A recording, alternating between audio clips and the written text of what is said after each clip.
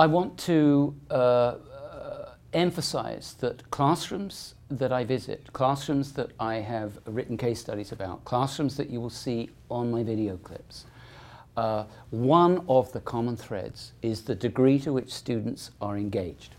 Typically these are active classrooms where students aren't sitting still.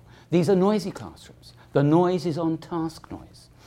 I wrote in Redefining Fair a wonderful little example from a grade 10 applied level class where the teacher, along the lines of what I've been talking about before, the teacher had presented students with an open-ended problem that had to do with an aquarium. And you've been selling aquariums with these dimensions and this cost for a year now. You've just got a shipment of new aquariums with these dimensions and you don't know what to charge for them.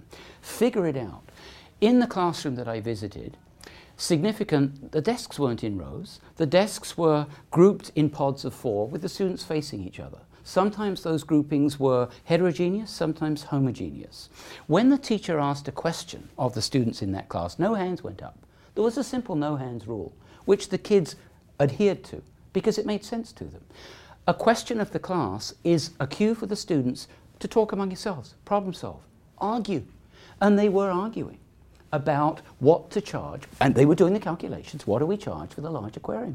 And of course what emerged from that discussion through the argument was students were realizing, well, you can compute a price for the large aquarium using the formula for surface area or using volume.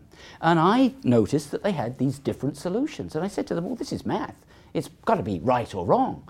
To which one of the students in this one group I was sitting with said, well, it depends on whether you're the customer or you're the salesperson, which formula you use. Because if you're the customer, you want the lower price.